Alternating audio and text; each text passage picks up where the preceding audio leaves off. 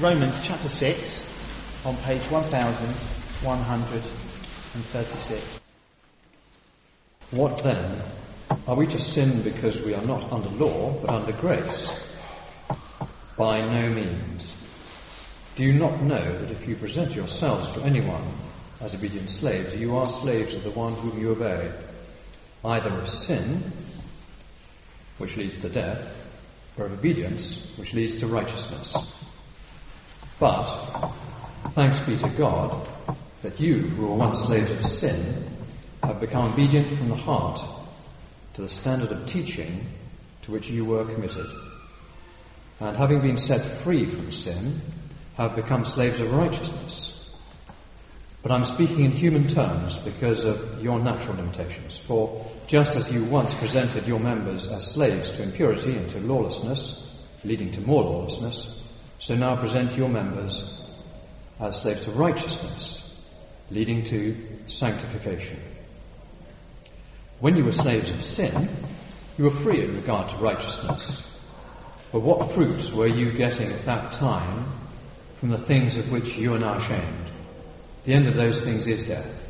But now that you have been set free from sin and have become slaves of God, the fruits you get lead to sanctification and its end, eternal life.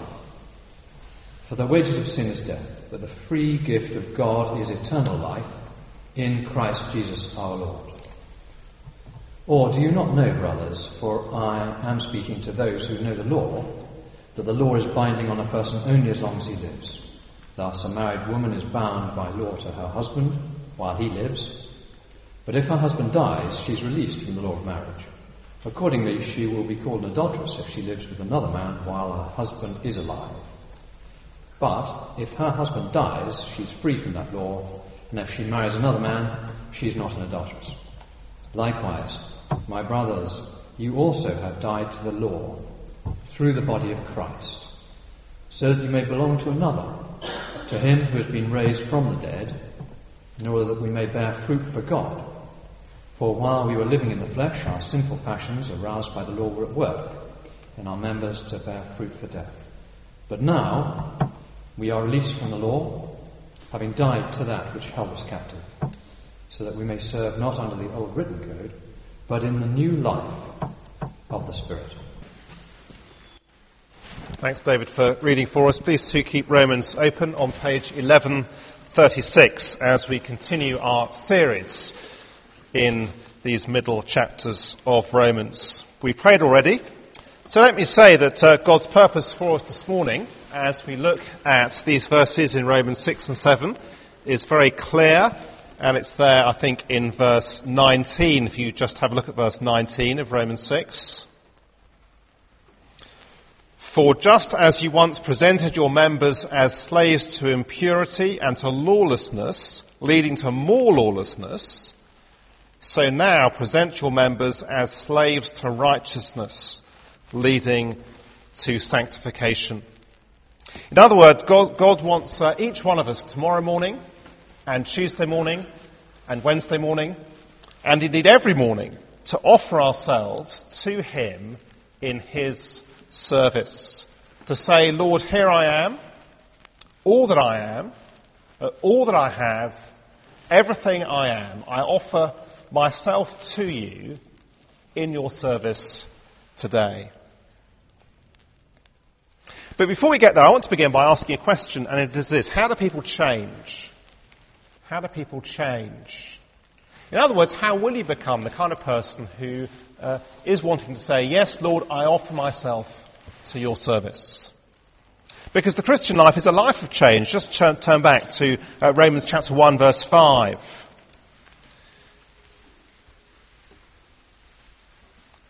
I guess some of us may know this verse off by heart by now, but not all of us. Romans chapter 1, verse 5 speaks of the Lord Jesus, through whom we have received grace and apostleship to bring about the obedience of faith for the sake of his name among all the nations. It's one of the most important verses in the letter. True faith leads to obedience. True faith leads to a changed life. But how is that going to happen? Well, go into any primary school, and I guess you get a very clear answer, wouldn't you? Change happens by rules and regulations, carrots and sticks. So whether it's a kind of traffic light system and you're either on the green light or the amber light or the red light, or whether you have sticker charts or some other kind of system, it's rules and regulations, it's carrot and stick. It's what we see, isn't it, in our culture as a whole. So if you live in Southwark, then you'll know that Southwark Council has a monthly prize draw to encourage people to recycle their rubbish and is threatening fines for those who don't. Carrot and stick, rules and regulations. Well, for those at senior school and for those in the workplace, I guess, we'll be all too familiar, won't we, with the rules and regulations approach to changing people's behaviour. Now, I have to say that before I became a Christian, I used to think the Christian life was like that. The Christian life is basically about rules and regulations, carrot and stick. Indeed, if you're here this morning and you have yet to put your faith in Jesus, that may well be what you think. And in a sense, it's therefore not really surprising that you haven't yet put your faith in Jesus, if that's what you think the Christian life is about. And it may be that there were some in the church in Rome who were saying something similar, that Christians need to keep the Old Testament law, because that is the only way to change behaviour. That only by keeping the Old Testament law will that lead to the obedience of faith. Indeed, they look at the idea of justification by faith, at the idea that is at the heart of this letter, the idea that we are put right with God simply by trusting in Jesus' death in our place, not by what we do. And they look at that idea of justification by faith and they think, well, surely that is a license to live how you want to live how you please. Have a look at Romans 6 verse 15. What then? Are we to sin because we're not under law but under grace? That, it seems, is what some are thinking. But according to Romans 6, the key to a changed life as a Christian is to understand who we are. Just take up the outline on the back of the service sheet there. And I put the diagram right at the top that we looked at last week. And this is what we've seen, isn't it, over these last couple of weeks, that the Christian is someone who has been united to Jesus, united to Christ, and brought from the rule of Adam and sin and death, and by being united to Christ has been brought from that to the rule of Christ and life with God, both now and in the future.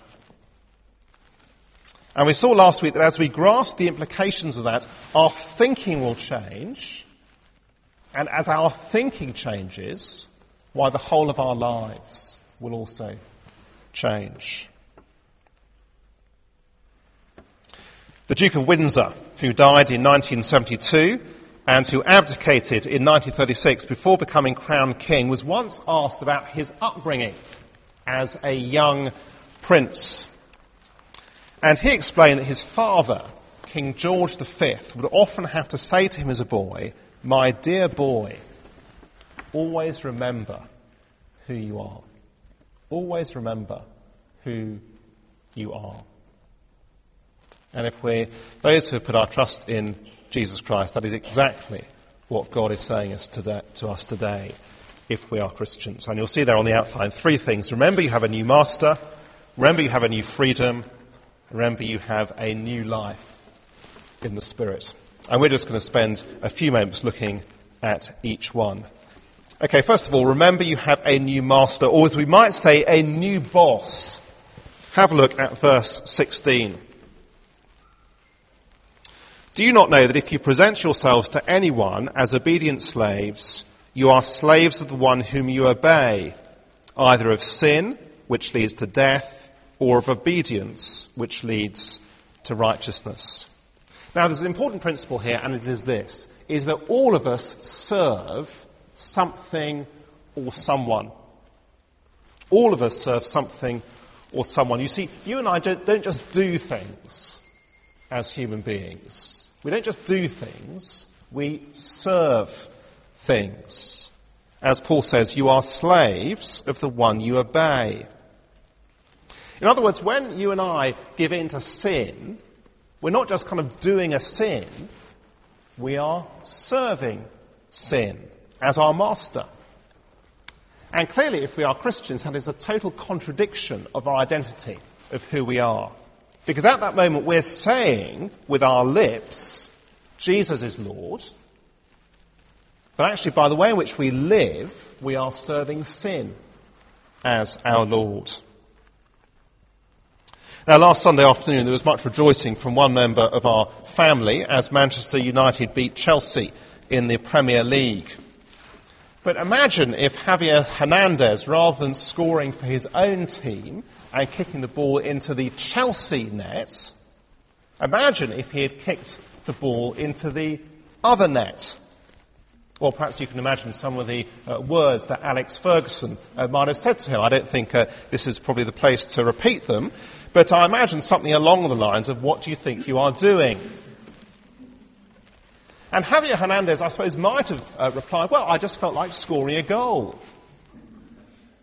At which point, I guess Alex Ferguson would say, well, don't you understand? It's not just scoring a goal that counts, it's getting it in the right net.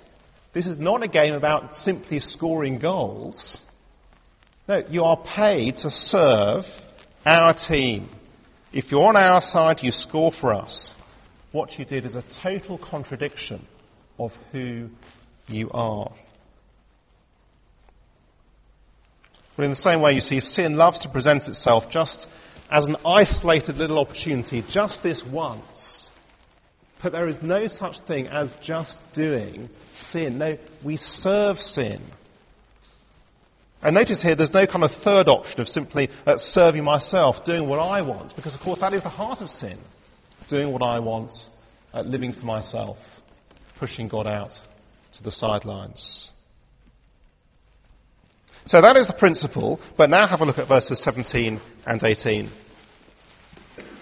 But thanks be to God that you who were once slaves of sin have become obedient from the heart to the standard of teaching to which you were committed, and having been set free from sin, have become slaves of righteousness. You see, this is what now happens, and is now true of everyone who has put their faith in Jesus Christ and his death for us. You see, what happens when we hear the gospel and repent and believe in Jesus? Well, we're no longer slaves to sin, but slaves, as Paul says, to righteousness, or to God, we might say. Set free from sin and handed over to a new master. Now, there's more to the Christian life than being a slave to a new master, a slave to God. We'll see that in chapter 8, that we're also sons and heirs. But just now, come back to our verse 19, where this principle is applied. For just as once you presented your members as slaves to impurity and lawlessness, leading to more lawlessness, so now present your members as slaves to righteousness, leading to sanctification. It's that idea, isn't it, that we saw last week? Just as a soldier on the parade grounds. He is there, isn't he, on the parade ground, presenting himself to his commanding officer to serve him. So if we have put our trust in Christ, that is how we are to see our lives. On the parade grounds, presenting ourselves, all that we have, to God in his service. Let me ask, is that how you will see yourself tomorrow morning? So last Monday morning, because we had the same idea last Monday morning, as soon as the alarm clock went off, Rachel asked me the question, which parts of your body in particular do you want to present to God today? It's a great question, isn't it, to be asked on a Monday morning. Notice really the force of verse 19. It is that we are to be as wholehearted and committed to following Christ as we once were to following sin. See, perhaps you're here and you became a Christian as a sort of late teenager or as an adult. Just think, up to that point in your life, what were some of the things that you kind of pursued and ran after? Some of the things that kind of really controlled you? Perhaps sport or pleasure or music or fashion or popularity or sexual pleasure or career or job. Just think of the energy that you invested in those things. Well, what is the point? Now that you have a new master, serve God like that. Or perhaps you can't remember a time when actually you weren't following Jesus. Well, look at your colleagues. Look at your friends. Look at the energy with which they invest themselves in serving their job, things apart from God, their career or pleasure or sport or relationships. Serve God like that. Now, of course, there's also a warning, isn't there, in these verses? The warning that willing persistence in sin, the warning that a willing refusal to repent in a particular area of our lives, it shows we're serving sin and not God. Because, of course, at the end of the day, regardless of what we say with our lips, the way to tell who your master is by looking at our lives, by looking who we serve. What does your life say about who you are serving as your master? So that's the first thing. Remember, you have a new master. Secondly, remember you have a new freedom. Have a look at verse 23, which I think is a summary of verses 20 to 23. Verse 23, for the wages of sin is death, but the free gift of God is eternal life in Christ Jesus our Lord. Now look, freedom is one of the great watchwords, isn't it, of our culture. And in verses 20 to 22, we have a contrast between the freedom that we thought we had before we put our trust in Christ and the real freedom that we now do have in Christ. You see, there is a kind of freedom when you're not a Christian. But it's a very odd kind of freedom.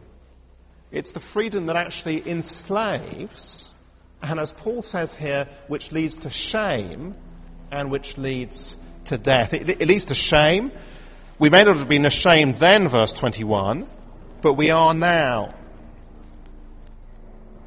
We had some children round to our house to play a few months ago, and I noticed that over tea, the conversation of some of them turned to the times when they had seen their parents getting drunk.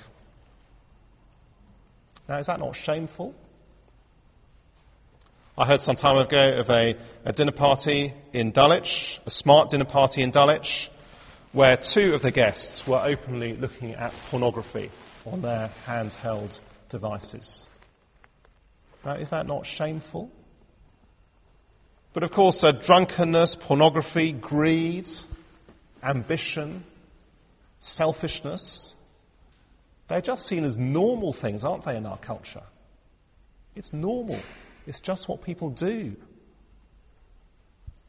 But you see, once we put our faith in Jesus, we look back on that old life actually with shame. And ultimately, of course, it leads not only to shame, verse 21, but death, spiritual death, and to judgment. By contrast, the fruit of our new slavery to God is wonderfully attractive. Can you see it? Verse 22, sanctification, growing in holiness and godliness and Christ-likeness, and it leads not to death, but to eternal life. The story is told of Abraham Lincoln during the years he was campaigning for the abolition of the slave trade in America. And on one occasion he went to a slave market and he saw a young girl being auctioned and he started bidding for her and he got her. And as she was released and brought over to him, she spat in his face. So appalled was she at his double-mindedness this campaigner against the slave trade, buying a slave. At which point he told her, "You are free. You may go wherever you choose." And he walked away. She caught up with him. "Sir," she said, "if I am free, then I choose to serve you." You see, there is a world of difference between our old slavery to sin and our new slavery to Christ. The world says that true freedom is the freedom to serve yourself, to do what you want to do when you want to do it. It's what all the adverts say, isn't it? You know, even kind of on an innocent Sainsbury's packet of food, be good to yourself. All the adverts which say, because you deserve it. It's a freedom of sort, but it's a terrible freedom. Jesus has released us from slavery to sin. Not to be our own masters, but to serve God. To serve the God who has saved us, the gracious God who has saved us. And that is a glorious, wonderful freedom that we have. Now let me suggest that our problem is that we don't believe it. Perhaps you're not a Christian, perhaps you look at the Christian life, and actually, frankly, you do think of it as a kind of slavery. I don't want Jesus telling me how to live my life. My life would be ruined. But the truth is that slavery to Christ is freedom. And the extent to which, even as a Christian, we can find ourselves thinking that surely real freedom is serving myself and doing what I want. Why, that shows, doesn't it, how the world's thinking actually still affects the way in which we think about ourselves. Here then is a call to clear-sighted reality. The command to give ourselves to God, I take it, in the light of these two freedoms, the command to give ourselves to God with all that we are and all that we have. I take it makes perfect sense, doesn't it?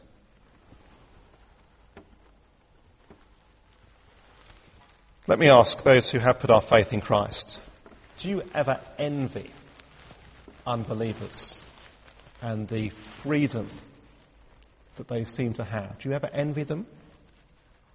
Perhaps you were brought up in a Christian home. You never really sort of rebelled, but kind of part of you wishes you had.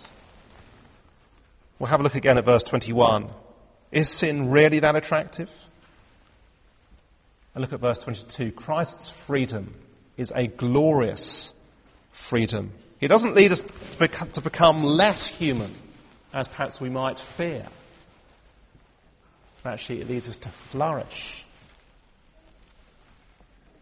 Perhaps for some of us it's the temptation to go out with or marry an unbeliever, or the temptation of a sexual relationship outside marriage. After all, sin says that is the road to freedom.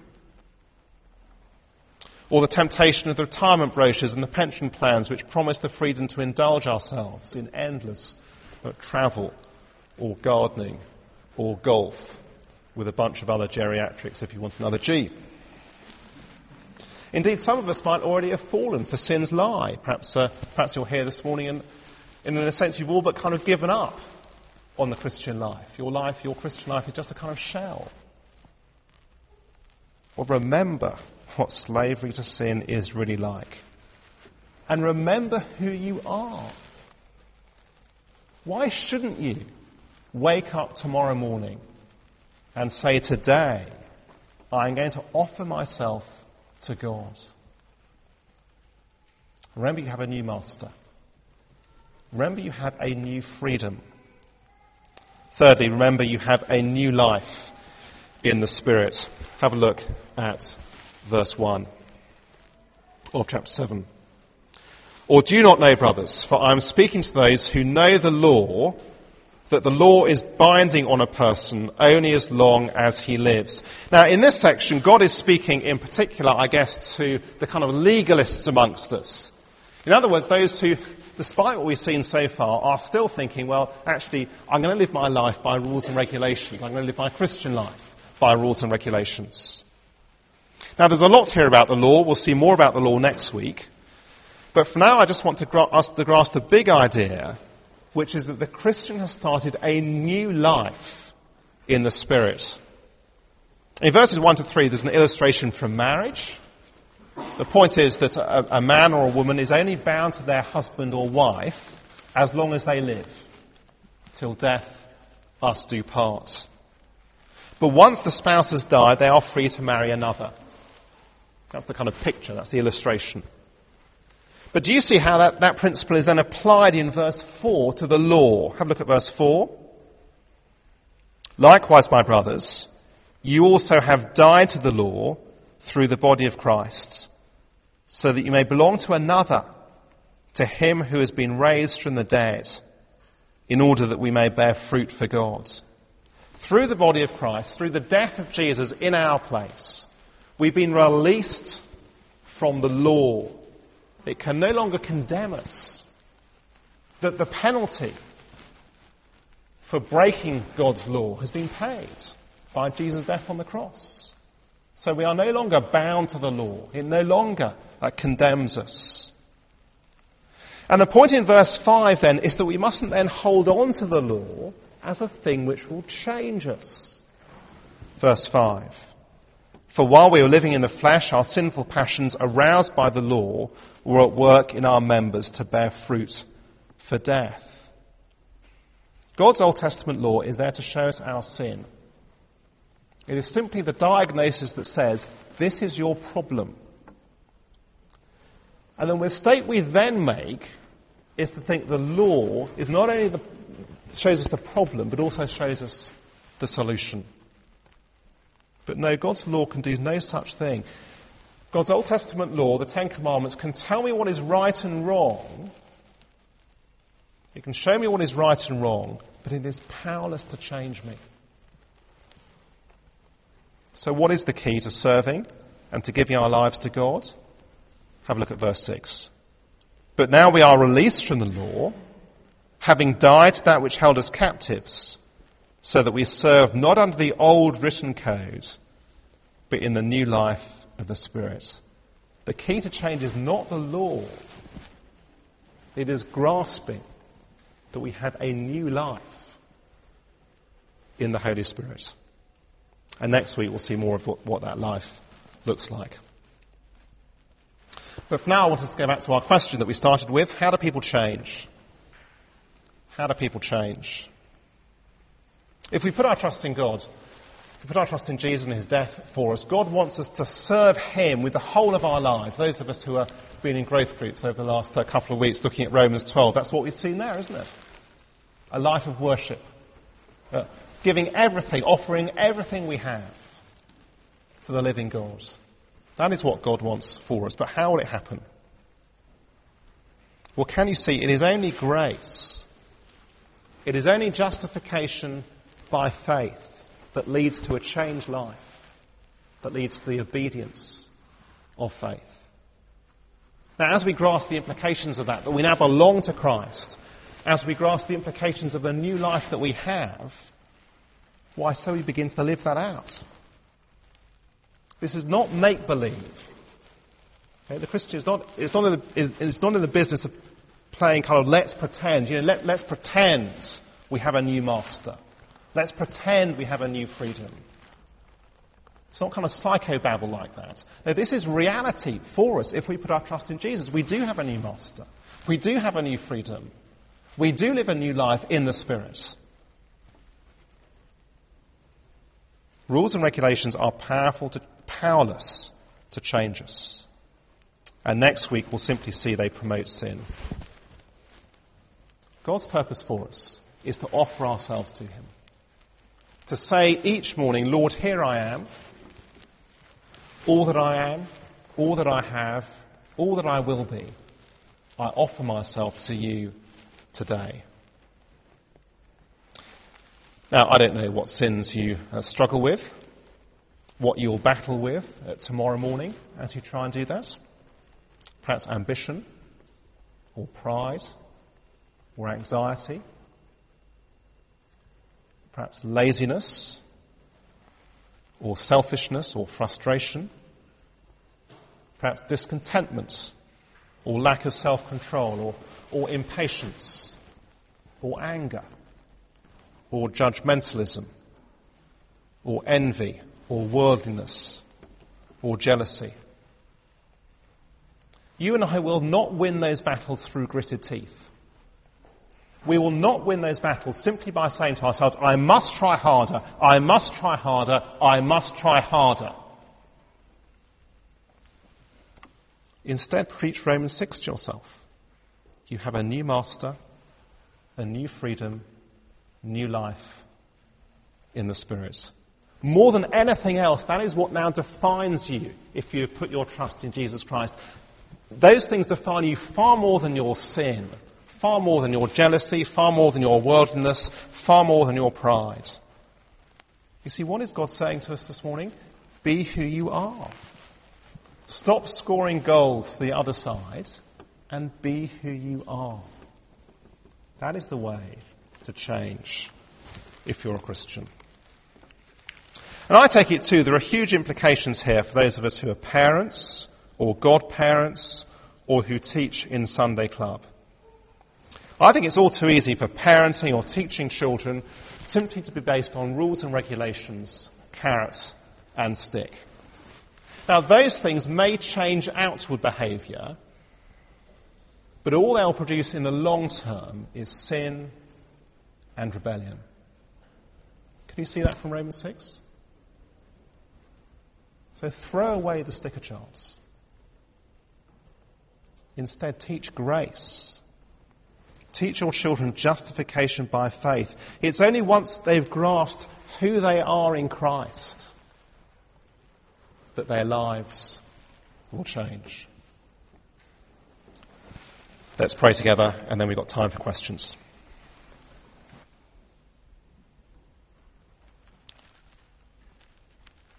For the wages of sin is death, but the free gift of God is eternal life in Christ Jesus, our Lord.